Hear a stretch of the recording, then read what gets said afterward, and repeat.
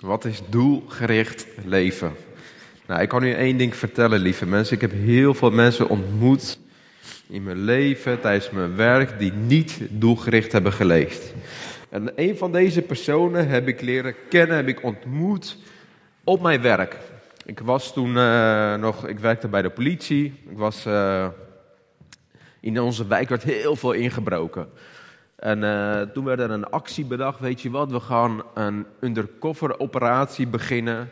We zorgen dat alle agenten in burger gekleed zijn en ze gaan de hele wijk in de gaten houden. Onopvallend. En ik had toen echt zo'n hele lange Al-Qaeda-baard, zeg maar. Ik weet niet waarom, dat was toen kennelijk heel stoer. Maar goed, ik was ook vrijgezel. Misschien dat het daarmee te maken heeft. Mag van mijn vrouw niet meer. Dit is het maximale lengte. En ik had zeg maar zo'n lange baard en een capuchon en een pet. Ik was echt een hele stoere jongen. En ik zat in een heel typisch een Volkswagen Golf, zwaar ramen getint. Dat was een politieauto overigens. Ik zat alleen in de auto. Ik zat in de auto. Ik dacht, ja, weet je, het is een beetje een achterstandswijk. Ik moet me een beetje gedragen, net als de bewoners hier. Dus ik zat een beetje achterover, mijn hand op het stuur, een beetje stoer te kijken. En een uur voorbij gebeurde niks, 2 uur voorbij gebeurde niks. En het was een onopvallende auto, maar zeg maar een scherm, stond politie en noem maar op. En terwijl ik daar zit en ik zit gewoon te wachten, te observeren, te kijken. Weet je, in films zit de observatie zo stoer en geweldig uit, maar in het echt stelt echt helemaal niks voor. Het is gewoon soms 10 uur naar een huis kijken. Gaat echt nergens over. Ik vond het verschrikkelijk. Maar goed, ik was dus echt aan het observeren. Op dat moment gaat de deur open en stapt iemand naast me. Ik heb deze jongen nog nooit ontmoet. Ik weet niet wie het is. En deze gast die kijkt mij aan. Ik kijk hem aan. Het is een paar seconden stil. We praten niet. En op een gegeven moment zegt hij: hey broer, hoe is het? Ik zeg: wat gebeurt nou weer, joh? Wie is deze gozer? Ik zeg: weet je wat, ik spel het spelletje mee, ja, undercover. Je moet gewoon snel kunnen schakelen. Ik zeg: ja, gaat goed broer, hoe is het met jou? Hij zegt: ja, goed. Hij zegt: broer, geef me de box. Nou, ik geef hem gewoon een box en dan is hij stil, is hij een beetje om zich heen aan het kijken. Ik denk, joh, word ik zometeen overvallen of zo? Wat is er? Ben ik straks mijn auto kwijt? Moet je je voorstellen, nu.nl, politieagent berooft van zijn auto, weet je? Dat sta je gewoon echt voor gek. Dus deze gast die gaat met zijn hand in zijn broekzak. Ik denk, nou, hij gaat naar een wapen grijpen, joh. Ik moet ook naar mijn wapen grijpen. Dus ik wilde iets doen. Op dat moment haalt hij €50 uit. En hij geeft dat €50 aan mij. Hij zegt: alsjeblieft. Ik zeg: ja, vooruit, waarom niet? Dus ik pak het geld aan. Ik zeg: ja, dankjewel. Maar waarvoor? Hij zegt: broer, je weet het wel. Ik zeg: nee, ik weet niet waarvoor. Waarom geef je me €50? Hij zegt: gast, ik heb je net gebeld. Dat is voor de drugs. Ik zeg: heb jij mij net gebeld? Ja man, broer, ik had je gebeld. En je zei van, je zit in een Volkswagen Golf, zwarte Golf. En je hebt een baard. En ik heb jou gebeld. Nou, wat had hij gedaan? Hij had inderdaad een drugsdealer gebeld. Maar die zat 50 meter verderop in een andere zwarte Golf. Dus je zegt: gast, ik ben geen drugsdealer. Sterker nog, ik ben van de politie. Dus jij mag even in de auto blijven zitten. Nou, officieel had hij nog niks verkeerds gedaan. Want hij had nog geen drugs gekocht. Hij heeft geen drugs gekregen, dus volgens de wet was hij nog niet strafbaar. Dus ik denk, ja, ik check even zijn identiteitsgegevens. En wat bleek, deze jongen die werd nog gezocht door de politie. Hij moest nog 6 maanden de bak in. Hij moest 6 maanden de gevangenis in. Ik zei: ja, gast, als je toch hier zit, kunnen we gelijk naar het politiebureau rijden, zeg maar. Want je bent aangehouden. Jij moet nog een paar maanden zitten. En ik heb heel veel mensen in mijn carrière aangehouden, maar dit was echt wel de makkelijkste arrestatie die ik ooit heb verricht. Hij was zo geweldig, dat zelfs in het nieuws was, nu.nl, Telegraaf en zo. Hilarisch, ik heb echt gelachen. Weet je, deze jongen werd gearresteerd omdat hij iets deed wat niet mocht. Hij had de wetten overtreden en hij was veroordeeld. Weet je, in het geestelijke wereld hebben wij ook wetten. En als wij ons niet aan deze wetten houden, dan worden wij geestelijk ook gearresteerd. Dan kunnen we geestelijk onze vrijheid kwijtraken, net als deze jongen. En in de Bijbel zijn heel veel verhalen van mensen die hun vrijheid, geestelijke vrijheid, zijn kwijtgeraakt, omdat ze deden of dingen deden die God niet wilde. Met andere woorden, ze waren niet doelgericht aan het leven. En daar gaat mijn preek over. En een van deze personen was Saulus. In die tijd nog Saulus. En weet je, als je de Bijbel hebt gelezen... Dat is van mij, hè? Oké. En als je de Bijbel hebt gelezen, dan ken je het verhaal van Saulus. En wat ik je nu ga vertellen is misschien geen nieuws. En misschien heb je daar betere preken over gehoord. Maar toch wil ik een korte introductie geven voor degenen die Saulus niet kennen. Saulus was een farizeeër. Dat is echt een stroming binnen het Jodendom.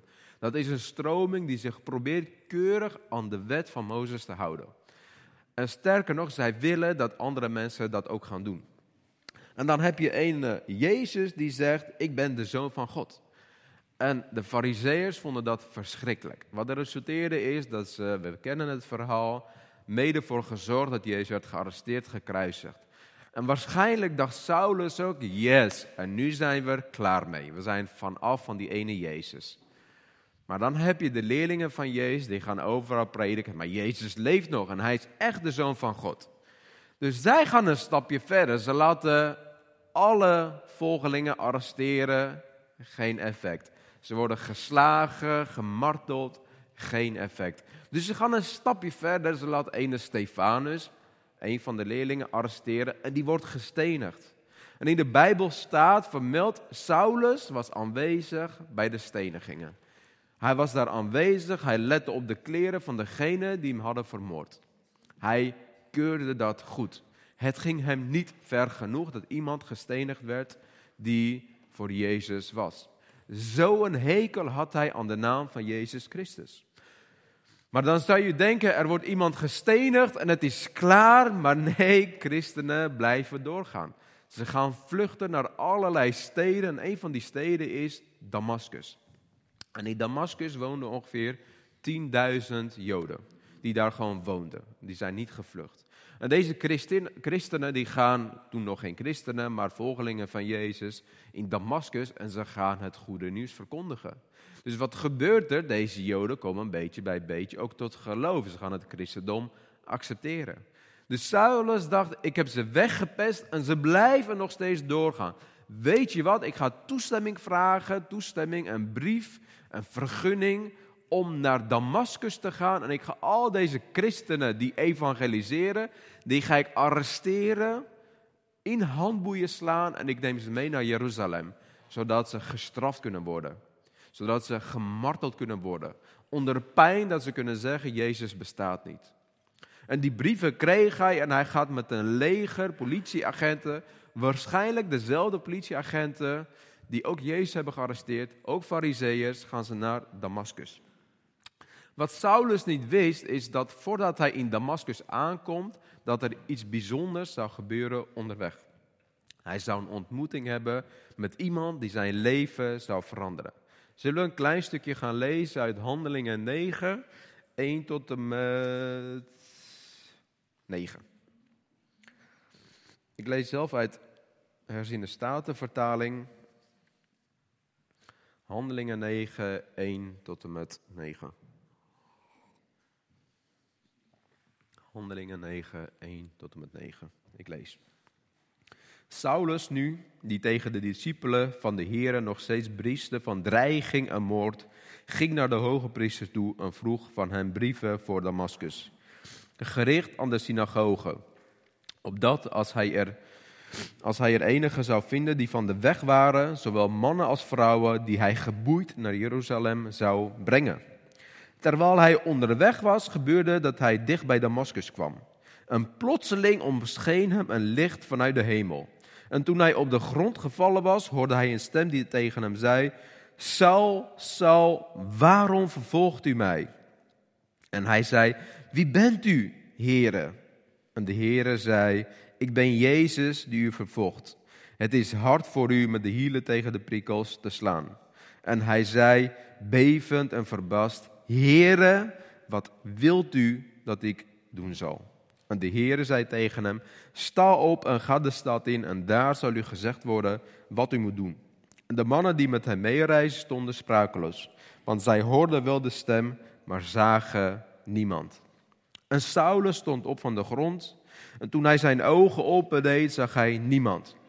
En zij leidden hem bij de hand en brachten hem naar Damascus. En gedurende 3 dagen kon hij niet zien, at en dronk hij niet. Tot dusver. Hij gaat met het leger onderweg naar Damascus. We weten niet hoeveel mensen hij bij zich had. Het hadden 3 kunnen zijn, het hadden 20 kunnen zijn. Dat weten we niet. Damascus is ongeveer 250 kilometer van Jeruzalem. Als je het een beetje berekent, een paard die 30 kilometer per uur gaat, met rustmomenten, slaapmomenten, zijn ze ongeveer 2 weken onderweg geweest. En het is bijzonder om te beseffen dat hij 2 weken, ik weet niet wie op een paard heeft gezeten, maar heel comfortabel is het niet. Weet je, met alle gevaren van dien. Je weet niet of je aankomt. Je weet niet of je wordt overvallen. Of je paard breekt iets en je gaat dood. Alle gevaren van dien. Maar nog steeds kiest hij ervoor om daarheen te gaan. Weet je, als ik dat lees, dan zie ik, oh, maar jij hebt echt een hekel aan de naam van Jezus Christus. Jij bent bereid om tot het uiterste te gaan. En hij is onderweg en hij gaat met een leger en hij is bijna in Damascus. Misschien een paar kilometer verwijderd. Gebeurt er iets bijzonders. En we weten niet of het overdag was of het 's nachts was, maar opeens is er enorme licht vanuit de hemel. En dat licht is feller dan de zon. Het is zo fel dat de paarden in paniek raken en dat die op de grond valt. En weet je, als we de Bijbelverhaal lezen, dan gaan we heel snel daar voorbij. Maar dat zou zonde zijn. Niet zonde, maar gewoon zonde dat we niet beseffen. Jullie begrijpen me. Ik heb vrijwilligers nodig. Wil jij mij helpen? Wil jij mij helpen? Wil jij mij helpen? Kom maar. Kom maar. Wil jij mij helpen en jij mij helpen? Jij mag mij ook helpen. Ik zie je verstoppen, maar kom maar. Ga maar gewoon overal staan, maakt niet uit. Weet je, ik ben Saulus en jullie zijn hele gemene farizeeërs. Zien ze eruit als farizeeërs? Nee. Jullie zijn gewoon van die gemene politieagenten. En ik ben de gemeenste van jullie allemaal. En wij gaan op een paard naar Damascus. En we zijn heel gretig en we willen daar gaan zo snel mogelijk om iemand te arresteren. En wat ik doe, moeten jullie me nadoen, ja? Ja, dus we zitten op een paard. Dus alsof je op een paard zit. Op een paard, ja, we zijn onderweg. Maak eens paardgeluiden. Wat zijn van die paardgeluiden? Oké, dit is echt eng. Oké, paardgeluiden. Hoe? Dat is een aap. Paardgeluiden. Oké, we zijn onderweg. We zijn er bijna, jongens. Kom eens een beetje hierheen. We zijn er bijna. En opeens zien we heel veel licht. En onze paarden raken in paniek. En als ze in paniek raken, gaan ze van die wilde beweging doen. En we vallen allemaal. We vallen op de grond, want onze paarden zijn in paniek geraakt. En Saulus ligt op de grond, lieve mensen. En terwijl hij op de grond ligt, is het licht zo fel. Hij kan niks zien. Hij gaat zijn ogen dicht doen. En zijn kameraden, staat ook in de Bijbel, ze zijn ook op de grond gevallen. En opeens hoort Saulus een stem. En hij hoort, Saul, waarom vervolgt u mij? En weet je wat bijzonder is? De reactie van Saul. Hij zegt, wie bent u, Heer? Hij weet nog niet met wie hij te maken heeft, maar hij begrijpt, het is iemand die veel hoger staat dan ik. Het is iemand met meer autoriteit. En dan zegt de Heer, ik ben het Jezus die u vervolgt. En dat is het moment dat zijn wereld instort. Hij ligt al op de grond, maar hij zakt nog meer door de grond heen. Want hij dacht, jullie liggen lekker, maar jullie mogen teruggaan. Ze vallen bijna in slaap. Dank jullie wel. Applausje voor ze, jongens. Weet je, terwijl hij op de grond ligt, heeft hij een geweldige tijd met de Heer. Geweldig, maar heel confronterend. Want hij beseft dat hij iets gedaan heeft wat hij niet moet doen. Hij dacht dat hij God diende zijn hele leven lang. Dat hij iets goeds heeft gedaan, maar nu begrijpt hij, ik heb altijd de verkeerde keuzes gemaakt. Ik heb niet doelgericht geleefd. En misschien denk je bij jezelf, leuk Ando, dat je dat verhaal over Saulus vertelt. Maar ik ben toch geen Saulus, ik vervolg toch niemand? Sterker nog, ik kom naar de kerk, ik dien, ik probeer een goede man of een vrouw voor mijn man of vrouw te zijn. Een goede vader voor mijn kinderen. Mag ik heel confronterend zijn, lieve mensen? Als je niet doet wat God van je wilt, als Jezus niet op nummer 1 in je leven staat, dan ben je geen haar beter dan Saulus, die Christus aan het vervolgen was. Waarom? Omdat je niet doet waarvoor je gemaakt bent, lieve mensen. God heeft jou gemaakt voor Hem. Jij bent niet gemaakt, of God is niet gemaakt voor jou. Jij bent gemaakt voor Hem. God heeft jou gemaakt om Hem te dienen. Niet andersom. En niet als we problemen hebben. God help me, ik heb het zo zwaar. En ja, we mogen naar God toe gaan. Ja, we mogen Hem zeggen, Heer help me. Maar dat is niet hoe het gemaakt is. Dat was Gods wil niet. Dat was Gods bedoeling niet. God heeft jou gemaakt en Hij heeft tegelijkertijd een plan met jouw leven. En zijn plan met jouw leven is veel mooier, geweldiger dan wat je nu aan het doen bent. Beginnend bij mij. En als wij niet de weg bewandelen die God voor ons wil, lieve mensen, dan zijn wij niet doelgericht aan het leven. En Saulus, terwijl hij op de grond lag, begreep dat. Ik dacht dat ik iets goeds deed, maar ik deed niet wat u van mij wilde. En het begint in de aanwezigheid van de Heere, onder de lichtstraal, symbool voor de aanwezigheid van de Heilige Geest. God openbaart zich in licht. Beseft hij, erkent hij dat hij verkeerde keuze heeft gemaakt. Lieve mensen, het begint in de aanwezigheid van de Heere met erkenning dat wij niet altijd Jezus op de eerste plaats hebben gezet. Dat wij soms misschien egoïstisch zijn geweest. Ja, het wordt een beetje druk, hè? Dan maar even niet naar de kerk. Ja, deze taak, ik zie dat ik dat kan doen. En God wil misschien dat ik dit doe in de gemeente. Maar ik heb het best wel druk. Kinderen moeten naar zwembad, school. En ik heb geen kinderen, misschien praat ik heel makkelijk. Maar ik heb ook weer mijn eigen struggles. Dat zal allemaal wel. Maar het begint met erkenning. Jezus zegt, ik moet op nummer 1 staan. En als ik op nummer 1 sta, dan help ik je om dat op orde te krijgen. Maar het begint met erkenning. Jezus, u bent niet op nummer 1. U heeft niet op nummer 1 gestaan. En als je erkent dat je de verkeerde keuze hebt gemaakt, lieve mensen, dat je niet doelgericht hebt geleefd, volg stap 2. En die stap 2 zegt Saulus, Heere, wat wilt u dat ik doe? Ik begrijp dat ik verkeerde keuzes heb gemaakt, maar wat wilt u nu van mij dat ik nu doe? Ik wil mijn leven radicaal veranderen. Ik wil mijn leven anders inrichten. Maar ik wil het doen volgens uw wil. Wat wilt u dat ik doe? Weet je, als we deze vraag eerlijk en oprecht stellen, zullen we altijd antwoord krijgen. Niet misschien wanneer op het moment dat wij willen of op de manier hoe we willen, maar God geeft altijd antwoord, omdat we bezig zijn met zijn wil en niet met onze wil. Weet je, voor mij, ik zit nu een beetje aan het plafond van mijn carrière en ik wilde verder studeren om hoger op te komen, maar iets in me zei, en ik ervaar nu dat de Heilige Geest was van nee, ik wil dat je gaat verdiepen in theologie. Want ik ga meer grond, zeg maar, meer land, meer podium voor je creëren, dat je daar kan dienen. Maar dat betekent wel dat er nog kennis ontbreekt die jij nodig hebt. Met andere woorden, nee, je moet niet voor je carrière studeren, je moet voor mij gaan studeren. En die keuze maken vond ik heel lastig. Ik heb van alles geïnformeerd en ik had bijna de keuze gemaakt voor mijn carrière. Weten dat dat niet Gods plan is met mijn leven. En ik was in een kerk, was 300 mensen, ik was daar te gast. Er was iemand met een profetische bediening. Die haalde mij eruit, zei kom maar naar voren en hij profeteerde. Hij zei van joh, precies wat ik dacht van joh, God heeft iets moois met jouw leven. Hij wil je een nieuw podium geven, een nieuw terrein. Maar er zit een gap in je kennis, in je knowledge.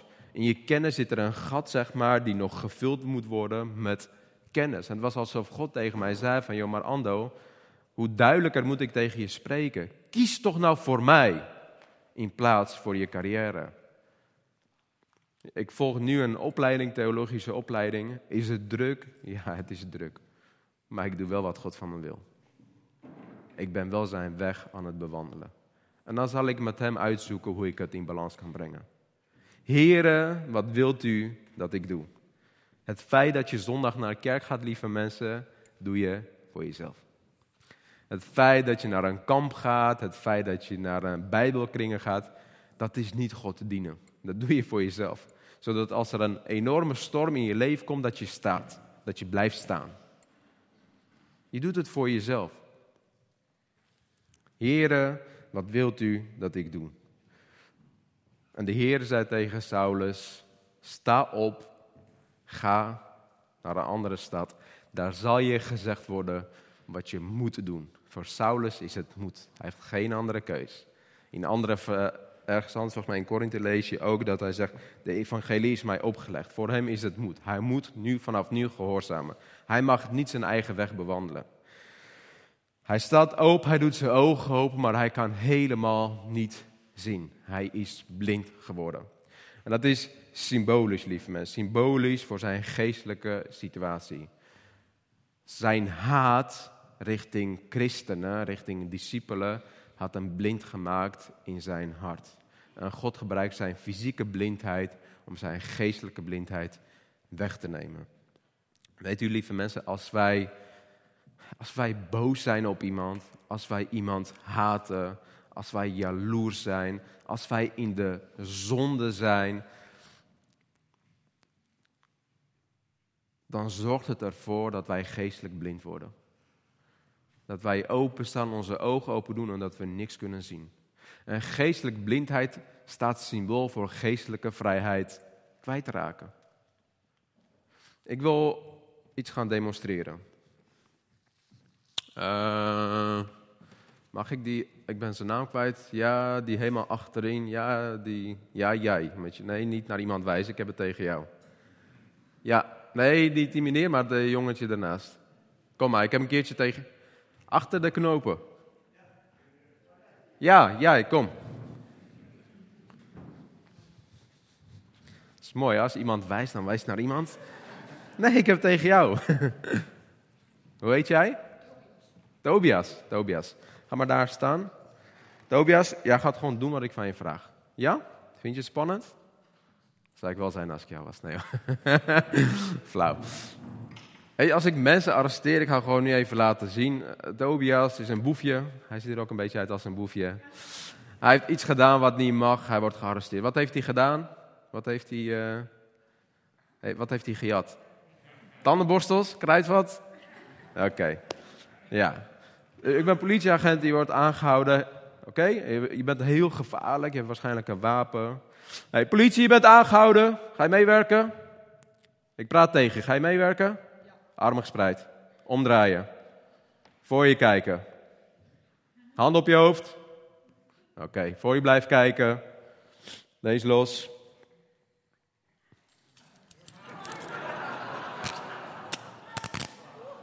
Voor je blijft kijken. Andere hand erbij. Dit gaat heel soepel. Dit is volgens mij niet de eerste keer, of wel? Eerlijk zijn. Kom maar even hier staan. Zit het lekker? Ja. Ja, dat is heel goed, want ik heb geen sleutel bij me. Nee. Weet je, hij wordt nu gewoon heel symbolisch gearresteerd omdat hij misschien iets gedaan heeft. Weet je, maar deze handboeien, lieve mensen, staan symbool voor dingen die ons in de weg staan. Deze handboeien staan symbool voor zonde in ons leven. Deze handboeien staan symbool voor de haat die wij hebben. Voor de twijfel die we hebben. Voor de pijn die we hebben.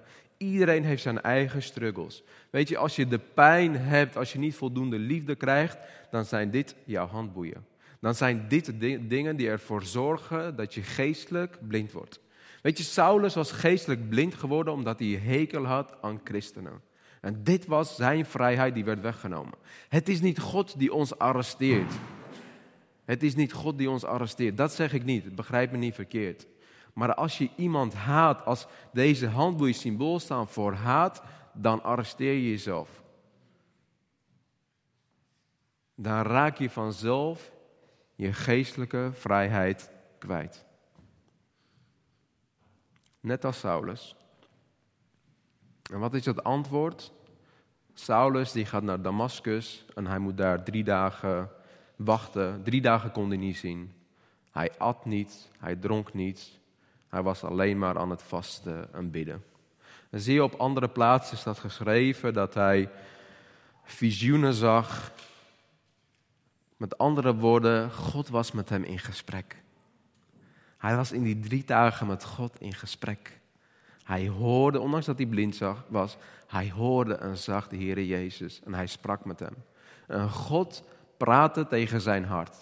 En God heeft waarschijnlijk gezegd, ja, je bent verkeerd bezig geweest, je hebt verkeerde keuze gemaakt, maar dat is niet erg. Want door mijn kruis ben je vergeven. En nu wil ik, Saulus, een nieuwe weg met jou ingaan. Lieve mensen, willen wij hiervan afkomen? Even zo blijven. Willen wij hiervan afkomen? Willen we hiervan afkomen? We hebben allemaal handboeien. Ik heb ook mijn handboeien. Het antwoord is gebed. Het antwoord is vasten. En als het nodig is 3 dagen of 3 keer 30 dagen. Weet je, God spreekt tot ons als wij oprecht naar hem toe gaan. En God wil deze handboeien losmaken omdat hij wil dat we doelgericht gaan leven. En wat is doelgericht leven? Here, wat wilt u dat ik doe? Ik wil volgens uw weg bewandelen. En dan zal God altijd antwoord geven. En God, weet je wat het bijzondere is? God is in staat om zo te doen en deze handboeien gewoon verdwijnen als een goocheltruc. Als we ze nooit hebben bestaan. Maar dat is niet hoe God werkt. Vanuit zijn soevereiniteit heeft hij besloten dat hij andere mensen wil gebruiken om ons vrij te zetten. Ik heb een andere vrijwilliger nodig. Ik heb een andere vrijwilliger nodig. Mag ik jou? Ja, niet wegkijken. Waarom kijkt iedereen weg? Kom maar. Ga maar hier staan. Nog steeds lekker? Ja? Oké. Als dit geen profetie mag zijn voor je toekomstige leven, jongen. Weet je, God gebruikt andere mensen. En God gebruikte Ananias. En Ananias, ja, hij zit eruit een beetje, Ananias. God gebruikt altijd andere mensen. En God zei tegen een leerling Ananias, ga bid voor Saulus. En Ananias die kwam uit Damascus, hij was niet gevlucht. Waarschijnlijk daar tot bekering gekomen. En hij had wel gehoord over Saulus. En hij vond het spannend. Hij wist dat hij brief had meegekregen. En hij was aan het tegenstribbelen. Ik wil niet, want hij was bang. En de Heer zei, je moet gaan. Want hij heeft in profetie, hij heeft een visioen gehad dat jij hem gaat vrijzetten. En dat was het moment van Ananias. Hij zei, oké, nu ben ik overtuigd, Heer, ik ga. En terwijl hij Saulus had gevonden, zei hij, Saul, broeder. Dat is mooi, hè? Saul, broeder. En Ananias gaat bidden, legt de hand op. En op dat moment staat er, was zijn blindheid weg. Zijn blindheid was weg. En ik wil deze sleutel symbolisch aan jou geven. Kan je hem even vrijzetten? Of wil je dat niet? Wil je hem niet? Mag je hem niet? Wil je hem vrijzetten? Ja. Andere kant. Andere kant.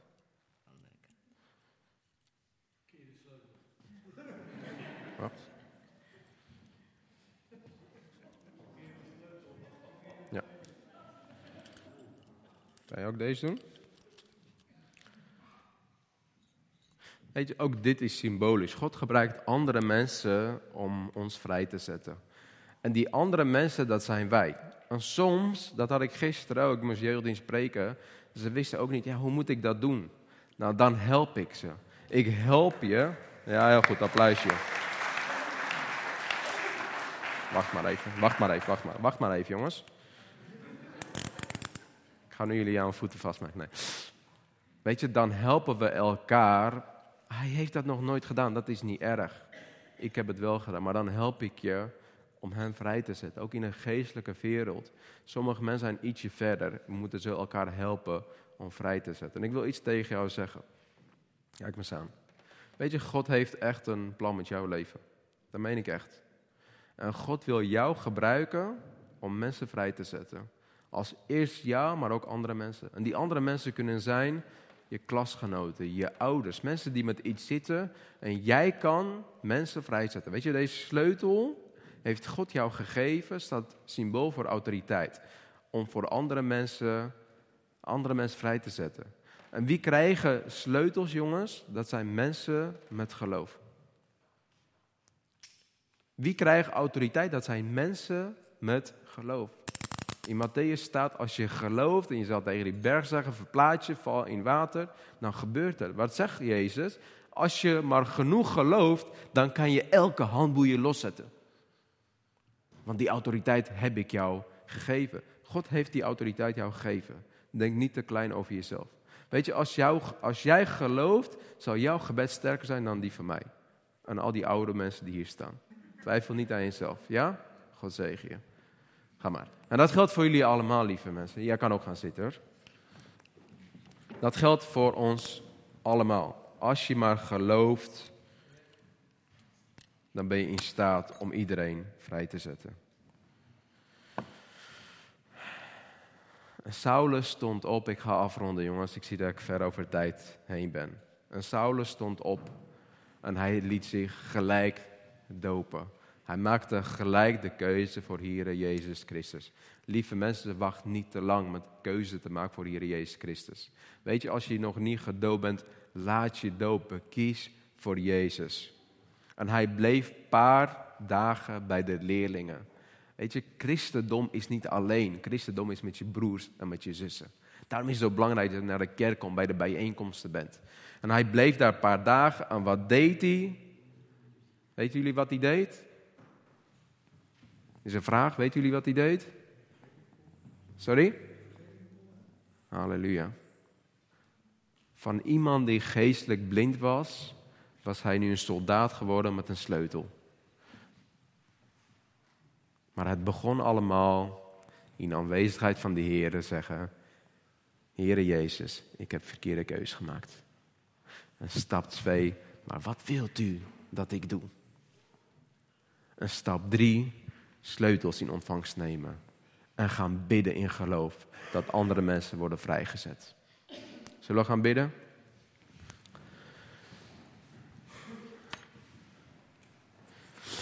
Halleluja. Ja, Heere God, ik dank u. Ik dank u voor deze mooie mensen, Heere God. Ik dank u voor deze gemeente, Heere God. Vader, u kent ze. U kent hun hart, Heere God. U weet wat ze weerhoudt, Heere God, om dichter bij u te komen, Vader. Heer God, u kent hun problemen, Heer God. U kent hun struggles, moeilijkheden, Heer God. Vader, ik bid, Vader, dat zij uw aanwezigheid mogen opzoeken, Heer God. En onder die heerlijke aanwezigheid, Heer God, dat ze voor u mogen kiezen. Dat ze mogen erkennen, Vader, dat wij, en ik spreek namens mezelf, dat wij mogen erkennen dat we verkeerde keuze hebben gemaakt. En dat wij die vraag echt aan u mogen stellen. Heere, wat wilt u dat ik doe? En als we deze vraag stellen, dan weet ik, Jezus, dat u wilt dat wij doen, dat wij die autoriteit nemen, die sleutel in ontvangst nemen, Heer God. Sleutel waar we heel veel harten mee kunnen openen. Waar we heel veel deuren mee kunnen openen die gesloten zijn, Heer God. Wij zijn de sleutel voor duisternis, voor deze wereld. En ik bid voor jullie en ik zegen jullie dat jullie in die autoriteit mogen wandelen. Wees gezegend in de naam van Jezus Christus. Amen.